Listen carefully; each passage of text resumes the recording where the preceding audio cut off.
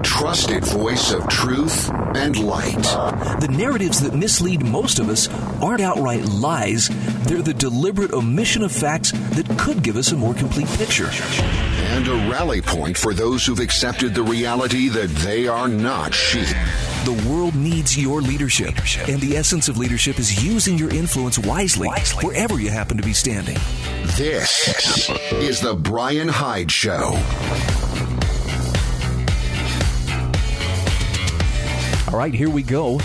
Welcome to yet another exercise of reveling in wrongthink. I'm pleased to be joined by fellow wrongthinker Gary Welch. Hi, Gary. It's always good to be with you, Brian.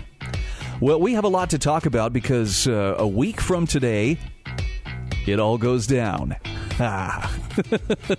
I'm sorry. I meant for that to be much more dramatic. I probably should have had a thunderclap and maybe some screaming of doomed souls wailing in the background. But yeah, we're a week out from the general election. And let's talk about what are the possibilities. I mean, obviously, you know, for some people, it's the world as we know it will end. But realistically, let's war game this out. How do we approach such a thing so it doesn't just turn into a flight of fancy? Now, you're an experienced, you're a seasoned political analyst. Talk to me about how we can approach this with 1 foot at least in reality. So I always tell everybody, don't believe polls. They're biased and they have that bias with them. But at the same time, I have never seen a more concerted effort by the mainstream media groups to make sure that a certain outcome in election is achieved. And the recent issues, you know, with Twitter and the other social medias blocking what they felt like was harmful for their candidate, you know, that active role in them does put concern on my end. I said this on your show about 3 months ago, I think it was, when you were asking me, Donald Trump's going to win and he's going to win big. And I now am not so certain about that simply because that very concerted effort. I mean, this is like all out hardcore press for them to make sure that he does not win. I guess this is going to be kind of a proof test of sorts as to how much impact social media combined with the heritage media actually still has. And word of mouth. And I never put that down. I know the media types don't believe in it, that we're still talking to each other, especially in a COVID environment. But that still goes along. That might be even a topic we'll bring up later in the show about how people just communicate with each other and within their circles. I do know that Joe Biden is probably one of the worst candidates in maybe 100 years to show up. I mean, it's like going that far back. Can you quantify that for us? What is it that makes him such a horrible candidate? His memory issues are real. I do not believe that that's a conspiracy thing or a made up plot. Just, you know, even yesterday he came out and they tried to play it down, but he thought Donald Trump was George Bush. I mean, that was very obvious when you hear his comments. So his mental state, just him as a legislator, I mean, his term in office, really, what has he done? This guy was a nobody for so many years, and then Barack Obama needed the Northeast, so he brought him on board, which is what the vice president is. He's nothing more than a vote getter. He doesn't do anything. He has no role. He's just a vote getter. Obama needed the Northeast, so he brought good old Joe along to go with him. But this guy has really done nothing his whole entire political career. He doesn't have anything to stand on, and I just cannot see him as a candidate being a winnable candidate. Yeah. Now let's say though that Biden wins. What is? I know this is asking you. Please look into your crystal ball, Gary. What changes? What do we see? What are the biggest, most noticeable things that are going to happen under a Biden presidency? So the biggest worry that I would have for those of us that appreciate and love liberty and our rights would be a Biden and Senate victory. That where the Senate will now change hands and the Democrats will get in place, so that basically he's going to be running things for at least the next 2 years until the midterms can make a correction. And in that case, what we would see really is a hardcore press for them to do their issues. One of the biggest problems that I've always had with Republicans is, and this is where I've always said that they're not serious about their principles, is because when they are in place, when they have, like they did when Trump was first elected, where they have these majorities all the way around, they never push their cause. They never, ever push their cause. But when the Democrats get in, oh my goodness, they are actually very good about promoting their causes. So there are some things that we should be looking forward to, and the things that he has always promised, which is an expansion of Obamacare. That would go out a whole lot more. We're going to see a loosening of the illegal immigration strategies that have been put into place. That will all go back. But I think the thing that is scariest to me about a Joe Biden presidency, and this is just in the role as a president, whether or not he gets the Senate or not, is I think he's going to continue the Barack Obama approach in international relationships of appeasement. And with China, that is the most dangerous thing that we can do. Interesting. And I have to admit, I have probably been far more focused on domestic concerns, because of COVID and everything, and Antifa and Black Lives Matter and so forth, than I have with, what's going on, say, around the Pacific Rim. But it's very, very clear that the United States and China, how can I put this mildly, are headed for a collision in that area. Well, it's kind of funny because the role of the president as defined in the Constitution has very little to do with domestic issues. And yet, because of what we have made the executive office into, they now are very much pronounced in domestic issues. But the reality of it is the president was always, as by design, to be an international figure more than a domestic figure. Do you wish it would go back to that? Because there's a part of me that does. Oh, absolutely. I mean, that is one of the biggest changes that has to happen in government on all levels, at the state level and the federal level.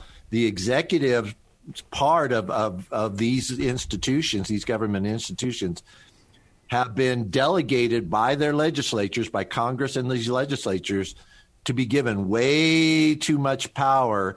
And it was the one things our founding fathers really was scared of, is that incorporation of power into one individual. We see where that goes all the time. So let's throw in the other part of the equation, and that is, of course, control of the Senate, control of the House. If Biden were to win both the Senate, in other words, if Biden were to win the White House and the Democrats were to win the Senate, they already control the House, right? Yes. So they would pretty much have a free hand in getting a lot of what they want through government, through the legislative process and passed into law, or at least policy. So there's no way that they can have a dominating control of the Senate. They would have just a slight majority at best. Mm-hmm. So then the Republicans would be in a place to play the games, filibusters, things like that, compromise and stuff like that. But we've always seen that the Republicans have been very appeasing on compromise. With, when Obama was in that situation, they compromised right and left to do things with them, or, to that we want to get along with them kind of mentality. So I see that happening, that they're just going to push through their agenda pretty closely.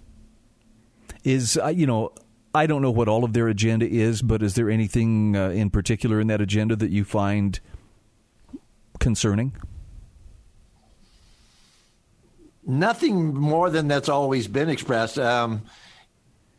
But I'm going to actually tease it with this. You know where I look at the Joe Biden victory is? And that would be the changes that happen to the Republican Party if he wins. I think that's actually going to be pretty interesting. So you think the Republican Party, is it going to go the way of the Whigs? If I had my way. Oh, okay. Well, now we're talking. Okay. So let's do this. Let's take a quick break. We've got a couple of bills to pay. My guest is Gary Welch, and we are engaging in Wrong Think. If you'd like to join us, you can do so at 801-331-8113. Just kind of wargaming the possibilities of next Tuesday's election. We got a lot of other territory to cover and a few other topics we'd like to touch on as well. Thanks for joining us.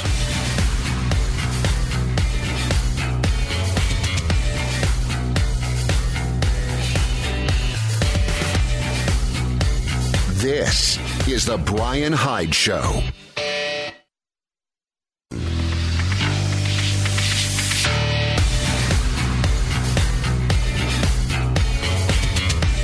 This is the Brian Hyde Show. Hey, once again, welcome back to the show. Our program is brought to you in part by the Staples Turner team at Patriot Home Mortgage. I just want to tell you how thankful I've been to have them as sponsors of the program thus far, and let you know that if you are in the market to refinance your mortgage, or maybe you're out there going house shopping, well, go out there with confidence, pre-qualified, knowing that you have qualified for a home loan by talking to my friend John Staples and his lovely wife Heather, the Staples Turner team at Patriot Home Mortgage. They're very easy to get a hold of. You simply go to staplesmortgage.com and they can take care of you. Keep in mind that Patriot Home Mortgage operates in 23 different states.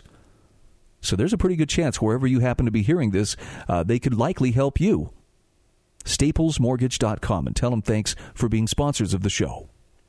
Gary Welch is my guest, and we are talking about the upcoming election next week. And Gary, you kind of left us hanging there with a little bit of a cliffhanger, saying that if Trump loses, if Biden pulls off a victory a week from today, the Republican Party may be in some trouble. Talk to me about that. So one of the things that Donald Trump has been very successful at is uniting those Republicans that I would classify as true Republicans, those that really believe in the principles of the Republican Party. Because there's really two kinds of Republicans, those that are fighting for the party, in which all they care about is party success. Everything else, the principles, the ideals, the government that they want to create, all those things are irrelevant. I just want to beat Democrats. I want the party to win. I want the party to look good. And then there are those Republicans that say, you know what, this is on our platform. These things are just not words on a paper. They mean something to me. It is why I became a Republican, because I believe in them. And Donald Trump has been very good about getting those people to jump on board with him and fight what everybody's calling the deep state Republicans. But the thing of it is, if he loses, I don't think the Republicans, especially with Joe Biden, I mean, this guy should not win. In any other election, any other time, this guy not only loses, but he loses big. And that it's even close is bad. But if he should win, I think that those Republicans that follow Donald Trump say, that's it, you guys did this. Wow. So it wouldn't necessarily be a bad thing, though, if the Republican Party has outlived its usefulness. And I know that's probably causing a few people palpitations, but, you know, we survived the loss of the Whigs and the creation of the Republican Party. I assume that something would move to fill that vacuum in terms of political parties. The question is what? Well, one of the things that I have talked a lot with local Republicans here is they keep on saying, you know, Gary, the solution is not fighting, and that's part of the problem. Is most third parties are what I would classify as competition to the Republican Party, not the Democrats. Most of the third parties that are out there are conservative, liberty-based type of organizations, and they keep saying that these people, because they're driving people off, are hurting everything. Because the solution is to reform the Republican Party. We don't need to take it out. we need to reform it. And honestly, I don't know if you can reform things. One of the things I've been talking about for a very long time is about the corruption of political parties. The Democrats and the Republicans are incredibly corrupt. And one of the things that I know about corrupt institutions is that they have a very bad record of reforming. Well, yeah, and the need for that reform is great. I wish I could say I had some confidence, a sense of how this is all supposed to go down. You had mentioned a few months ago you felt very confident. No, Trump's taken this in a landslide. And there are times throughout this year I felt like, yeah, I think he's got it. But there's a lot of uncertainty, and I wish I could even tell you to what I ascribe that uncertainty. Other than I don't have as much faith even in the process as I once had. And it's not just the mail-in ballots. It's just there appears to be some desperation on the part of people who want that power. And my impression is they'll do whatever it takes to get it. And I mean whatever. Actually, that's a very good point, Brian, because, we have become so divided in our society that it really does boil down to a small percentage of people of how they would vote. There are those that will consistently vote Republican no matter what, and those who will consistently vote for Democrat no matter what. And those are, like 48%. It's all really around those kind of numbers that these are hardcore, they're voting no matter what. And it's that 4 to 5% that are either the undecideds or the switching or go back and forth and whatnot that really make up the election of what will happen. And those voters, absolutely are being influenced by a hardcore press, by the media, and by the events. And I'll just say this, quite bluntly, Trump mishandled COVID. Not really the way the Democrats. Oh, yes. I think his mishandling was not that the Democrats said he didn't do enough. I said he did too much. He believed Fauci for one reason. I mean, why did you listen to that idiot? That to me was a big thing, and he went along with it. He could have taken a much stronger step for liberty, and those of us who believe in those things would have been all behind that. He could have prevented this economic disaster that we are looking at. Is not because of COVID, it's because of government. And if people don't understand that, you do not realize how things work. No, I think that's well said. I'm just a little bit surprised to hear you say, though, that he had mishandled it. I don't disagree. I just I guess I didn't expect that. Not that you're carrying water for Trump, or that you're wearing your MAGA hat everywhere and carrying flags and shouting. It's just I think I'm cutting him some slack. Maybe I'm going too easy on him. I think he did as well as he could under the circumstances, but there were a lot of unknowns at the beginning. And I think Trump was among the many who succumbed to that fear of, well, we got to do something better than nothing. And in doing so, he placed way more trust in Fauci than he should have. Clearly, I think you're right there. I think it was more of an honest mistake, but maybe that's where we differ. Right. I wouldn't. I don't know. I don't trust any of them. But the whole thing for me is that he has a pulpit to speak from and a voice, and he could have stood up and made this very strong approach for liberty, for freedom, and calling this thing for what it really was, and taking that message to a higher level. He did two things that really hurt. Which one was he backed off and he said, well, I'm going to let he did the old let's push the ball off to somebody else type of thing and said, well, I'll just let the governor's estate handle it, which is, of course, a lot of us would say the right thing to do. And I don't have any argument with that. But at the same time, he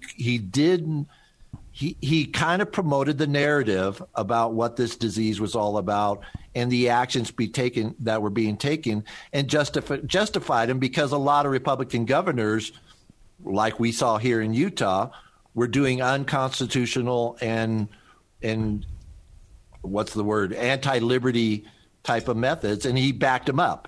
and I wouldn't have. I felt he shouldn't have. Okay, no, fair point. When we come back on the other side of our news break here in just a moment, let's talk about let's talk about the servant leader, because I really think that's what we need. The problem is essentially these elections that we're facing are allowing us to choose dictators. Yes, you can go and elect a dictator who will exempt himself or herself from whatever limits on their power simply by invoking the word emergency. So let's see if we can sort out those individuals from the ones who really deserve to be in those leadership positions. Gary Welch is my guest. We'll be right back.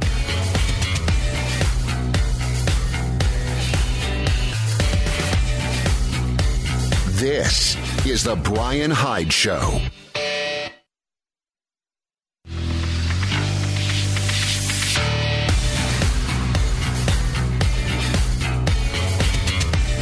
This is the Brian Hyde Show.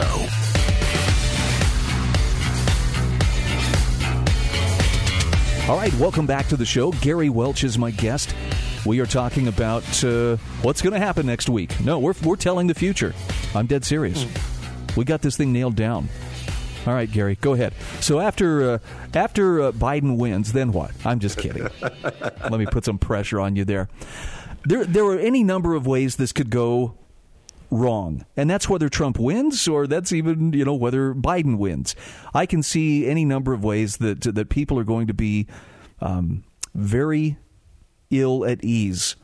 Some of them violently so. Many of them will be just off their game. I don't want to sound like I'm talking down to the really diehard Trump supporters, but I do worry for some of those who have really put a lot of emotional energy and investment into supporting him. If he loses, I worry for their mental health, given how hard this year has already been. So you and I privately, and I don't know if we've ever done it on the radio, but I know when you and I are talking, we talk about like these crisis events that come up. And this election actually is like the most perfect crisis event because it doesn't matter who wins. There's going to be a crisis that comes out of it. If Trump wins, there's going to be a crisis on the left where they're going to either have to ramp up their game or they're going to change tactics. But whatever that is, it's going to be much more intense than what it has been in the past. And if Biden wins, there's just going to be a crisis with those on the liberty side of things about, okay, this isn't working. Our guy, our quote unquote, our guy that we put in there didn't work out like we wanted it to. We've got to make changes. So this upcoming year in 2021, I think is going to be just as a big of a crisis as 2020 was. Yeah, maybe even more so. If we add in some of the economic stress and of course I know that you and I were going to talk about COVID today. It appears the COVID numbers are on the rise again. Huh. Wait a minute! Don't we have a bunch of mask mandates, and haven't we had a bunch of, other official pronouncements, of social distancing, and this business is essential, and this one isn't? How could this be? We kind of teased it just before the break about talking about this, and let me clarify this too with my comments about Donald Trump. You were kind of taken aback about that. But this is something very consistent that I've always had, and I've had multiple conversations with people about this. I don't love Donald Trump, and I don't hate Donald Trump. I didn't love Barack Obama, and I didn't hate Barack Obama. In my mind, they both filled the same role, which is you are an employee. You are my employee, and I hired you to do a job. And when you do a good job, I'm going to compliment you. And when you do a bad job, I'm going to trash you, because that's what happens with employees. And so Donald Trump is just in that same boat when he does good things. And I do believe he's done a lot of good things. And if it was up to me, I would hire him for another 4 years because overall I thought he's been fairly good. But at the same time, like with COVID, I thought he mishandled that. And part of that comes from a mentality of what are you as an elected official? And you and I have had this conversation many times. They do not see themselves as employees. They see themselves as rulers. And COVID is the perfect example of, I know what's best. I will tell you what to do. I will make the rules. And then this recently came up. Somebody came to me, and here in Utah, where me and Brian live, they were talking about, well, there's these statutes in Utah code that says they can't do this and they can't do that. And I was trying to explain to him, I was like, do you think they really care about the laws? These guys are the ones making the laws, and they feel like they are the lawmakers versus the representatives of the people. That's a whole different mindset. And that mindset says, your laws do not apply to me. And how many times have we seen that? Your laws don't apply to me. I'll ignore what I want to ignore, and I will obey what I want to obey. And if I don't like it, I'll just change it because I have that power. And this is what's gotten us into this mess, is we've elected rulers, not representatives. Yep. And this is the mindset we're going to have to shake if anything is ever going to change. Because, I mean, look, with due respect, I'm planning on submitting my ballot. In fact, I'll show you right here. My ballot is right here, not yet filled out, but I'm ready to fill it out and send it in. But in no way am I doing so with the idea that by submitting this, I hereby am submitting my will to whomever happens to gain office.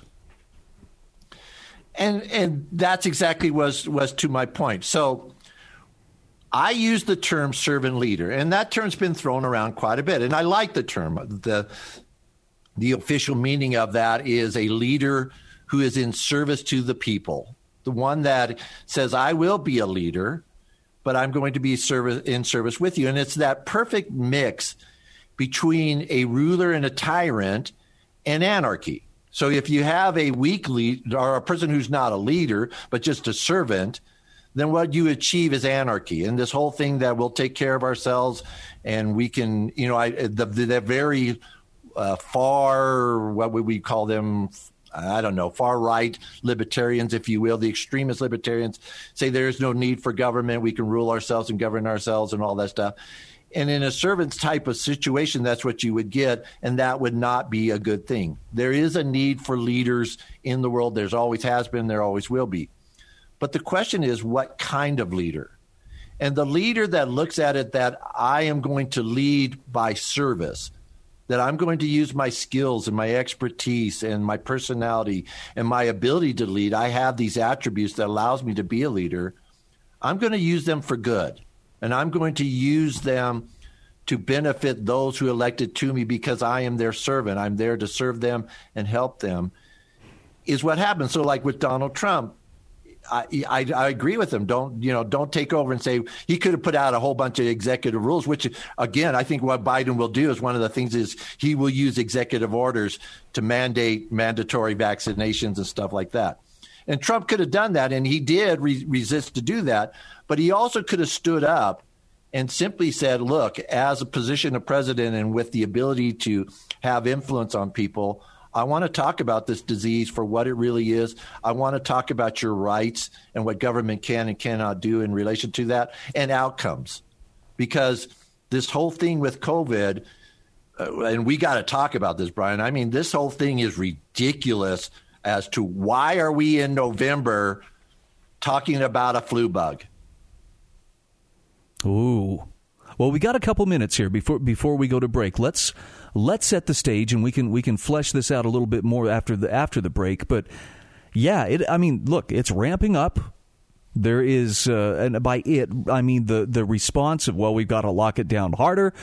People are talking mask mandates. Oh no, this color code has gone into effect. These non-essential, quote, businesses are now being told to shut down again. And I asked you this off the air, so I'm going to ask you on the air. How much of this is to do with the election as opposed to legitimately, this is people trying to respond to a health crisis? There is a mentality in government, and it comes from the enlightened elite concept. If the enlightened elites think that they are enlightened, is the infallibility complex, which is I have to show myself as being infallible. And once I show that I'm fallible, that I'm human and I make mistakes and I make big, tragic mistakes, I'm done. I have to show this infallibility. And that's where we get these doubling downs from. And COVID is just that. They're doubling down because otherwise they have to come back and say, we made a huge mistake and we destroyed our economy because of those mistakes. Well, is there going to come a time where we will be able to hold accountable those who have made these decisions and then doubled down on them and exacerbated the situation by making it even worse and continuing to flex? Or is this something that they're likely to get away with? That's a really tough one to answer because it's a kind of a both. Those who care and those who want to make change have to be the ones that are going to have to stand up and be courageous and hold them accountable. If you're looking for the general population to do it, you're sadly mistaken, and you're putting your faith into something that never, at no time in history, you should put your faith into. Okay, fair enough. I'm really not ready to go break out the tar and feathers. I joked about that yesterday. Well, maybe it is time for a comeback, but no, I'm not advocating for any kind of violence here. But I definitely want to see some politicians' wings clipped. I want to see those powers limited. And I can't understand why legislatures have been so willing to hand over their authority with which they're accountable to governors and health departments. Maybe we can talk about that the other side of the break. Gary Welch is my guest. We'll be back right after this.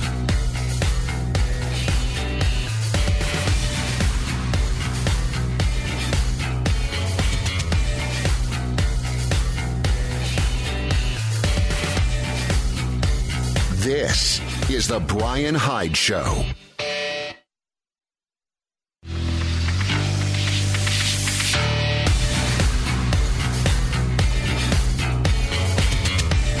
This is the Brian Hyde Show. Hey, welcome back to the show. Just a quick moment here to shower some praise on Nikki's Wholesale Food Warehouse. I don't know very many people who don't have a little concern about stretching their grocery dollar, making sure that they are, getting the most for their money.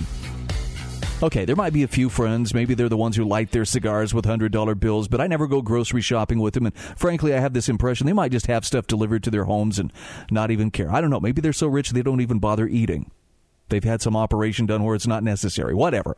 For the rest of us, though, it's a concern. And if you are within the sound of my voice and you are either in or around the Salt Lake City area or you'll be traveling through, you should stop into Nikki's Wholesale Food Warehouse and just take a look around. I know a lot of people are stocking up right now, kind of getting their freezers filled for winter. I'll tell you, they have an incredible supply of meats, and I'm talking great, big cuts of beef and pork and chicken. A 40-pound box of frozen chicken breasts. Foster Farms. This is, good stuff. Very reasonably priced. Yes, they accept EBT. They accept all the major credit cards. Everything they sell comes with a money-back guarantee. No questions asked. And a lot of it includes fresh produce. You can get dairy products. You can get canned goods. Can I confess one of my favorites is when I find a good can, like a number 10 can, a big gallon can of pickle spears. I love pickles, and so I buy them in bulk. So I've got pickles to last me through the apocalypse and out the other side. At any rate, it's Nikki's Wholesale Food Warehouse. Check them out on Facebook. That's the best place to find them. Nikkeys, Nikki's Wholesale Food Warehouse. Directions to get there are right there on their website or on their Facebook page. And I promise they will save you a ton of money. You might even mention when you go in there and take a look around, you came to check them out because I was talking about them right here. Gary Welch, let's get back to our discussion about citizen servant leaders. Let's talk about where the political parties are going, where COVID is taking us. There's just a whole lot going on. Yeah, and it's basically just related to the same thing about this, the government saying we know best. Those decisions were bad, and now they're trying to cover it up because again they have to have this infallibility thing. And so we ended the discussion about, well, can we hold them accountable? And one of the things that I always talk about is we say, well, the people, and we don't define who the people are and the voters are and how how are these people voting and why are they voting? And one of the things that I like telling everyone about and explaining to them is when you look at politics, less than 10% of us are actively involved in politics and are knowledgeable voters. The other 90% of the people who vote really don't know. They're not clued in. They're not listening. They're not listening to your show, Brian. They're not listening to any of these shows. They're not listening to the news sources other than what pops up on their screen while they're trying to get to their music videos or their TV shows or something like that. They just really don't care. They just look at the big picture of like, how's this affecting my life? Am I going to work? Are my kids going to school and whatnot? Okay, I'm good, or I'm not good. Those 10% of us that really know, we're the ones that are going to make change. And it's up to us. And everyone that is listening to that show, I'm talking to you. It's up to you to hold these politicians accountable. And the only way you're going to do that is through the party apparatus. You have to use a political party because that is where the politicians come from. That's the farm that creates the politician. And then within that environment, you have to institute something that is going to make them accountable. Agreed. And look, I'll confess that sometimes I get so frustrated with what's going on around us, and particularly, the political races and all the back and forth and all the hoopla. Gary, there are times I want to turn my back and just ignore whatever the reality is that's going on, in politics. It's ugly. It's petty. I think Isaac Morehouse, the founder of Praxis, described it as violence wrapped in theater. And I don't like that. But there's something that I cherish, and that is I cherish liberty. I cherish the free market. I cherish my freedom of conscience. And I want others to be able to enjoy those things as well. And so that's why we do this show. That's why I speak up. That's why I'm willing to be engaged, even in things that sometimes sicken me. Yes, I'm talking about politics, but it's because turning our backs on it and ignoring the reality is not going to change anything. And I don't know how you break through, that sense of, well, there's nothing we can do about it, therefore we are apathetic, that a lot of people have embraced. Like I say, I've been tempted to embrace it myself, but it's not going to change anything. Well, this is the epitome of the wrong thinkers, is that we do come up and say there is a solution. That's, I think, where the problem with America right now is we are so discouraged. We are so distraught over this. There's nothing we can do about it. This mentality, like there's nothing we can do about this. It is what it is. It'll never change. And I get it. The millennials have absolutely checked out. I mean, that to a core, when you talk about a generation that has checked out, they have checked out because they looked for themselves and they said, look, it doesn't matter what we do. We elect a Republican, it goes bad. We elect a Democrat, it goes bad. Why bother? Let's just check out and do our own thing. But the problem has been is that there is never, up until now, with the things like we're doing and the party that I mentioned the last time I'm on, the United America Party, there has never been a solution presented. And which you would say, look, we can solve these. We can, all of these issues that you're concerned about, all these issues that have not been solved, they're very solvable. We can solve these things pretty, I didn't want to say easily, but they are well within the realm of being solved. But you just got to do things a little differently than what you've done in the past. And one of them is we've got to start putting accountability and trust in government officials. And when I say that word, I know people right now are laughing their heads off going, boy, what a naive noob you are, Gary. Trust politicians. Yeah, see, there you go. You're going to join with them, right? No, I laugh because, I would be tempted to say the same. Why? Who can you trust? But that's just to my point is that's where you got to start. You have to start with politicians you can trust. If you don't have them, there was a trust, then yes, give up and go away and let's just cash it in and, let's put the ammo in the bunkers and get ready to shoot it out later on. Guys, that's where this leads to. Either we're going to solve it peacefully or we're going to solve it with bullets. But it's going to get solved one way or the other. Well, I think you and I have talked about there appears to be, a faction, if not a couple of different factions, that they're all for the idea of let's bring this to violence, because they understand nobody wins. Well, the ones who aren't fighting are the ones who win. The ones who want you to fight are the ones who win. Violence comes from no alternative solution. Then you just simply say, well, then I'm going to get rid of the opposition. That's my solution. If I cannot find a way to resolve this conflict, then I just get rid of the opposition and the problem's solved. There's only one way to do that, and that is by death or submission. Total submission. And for those who are thinking, well, you're talking about how things were resolved back in medieval times. No. How about you just take a little trip back about 25 years ago to what was going on in Bosnia, to what happened in the former Yugoslavia. And you'll see that's what happens when a people get to the point where they can no longer even talk to one another. It's exactly what you're saying, Gary. Violence becomes the only solution. And, I hate to say it, but we've only gotten better at it as time has gone on. Man has just honed and perfected violence to where we are more efficient than ever at bringing death and destruction to other people. Not exactly something to be proud of. It isn't, and it is, it's just part of who we are and what we are.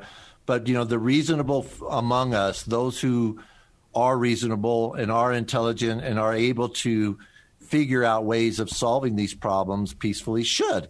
And you and I have had these conversations a lot about these things that divide us can bring us together. There are ways of bringing us together and become a united people. It's just a matter of, can that voice of reason prevail? And that's why I love the wrong thinkers, because we at a time are that, when there is none, we are the voice of reason.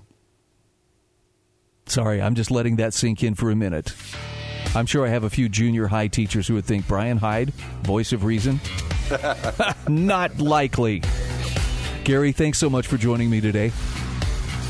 Always a pleasure.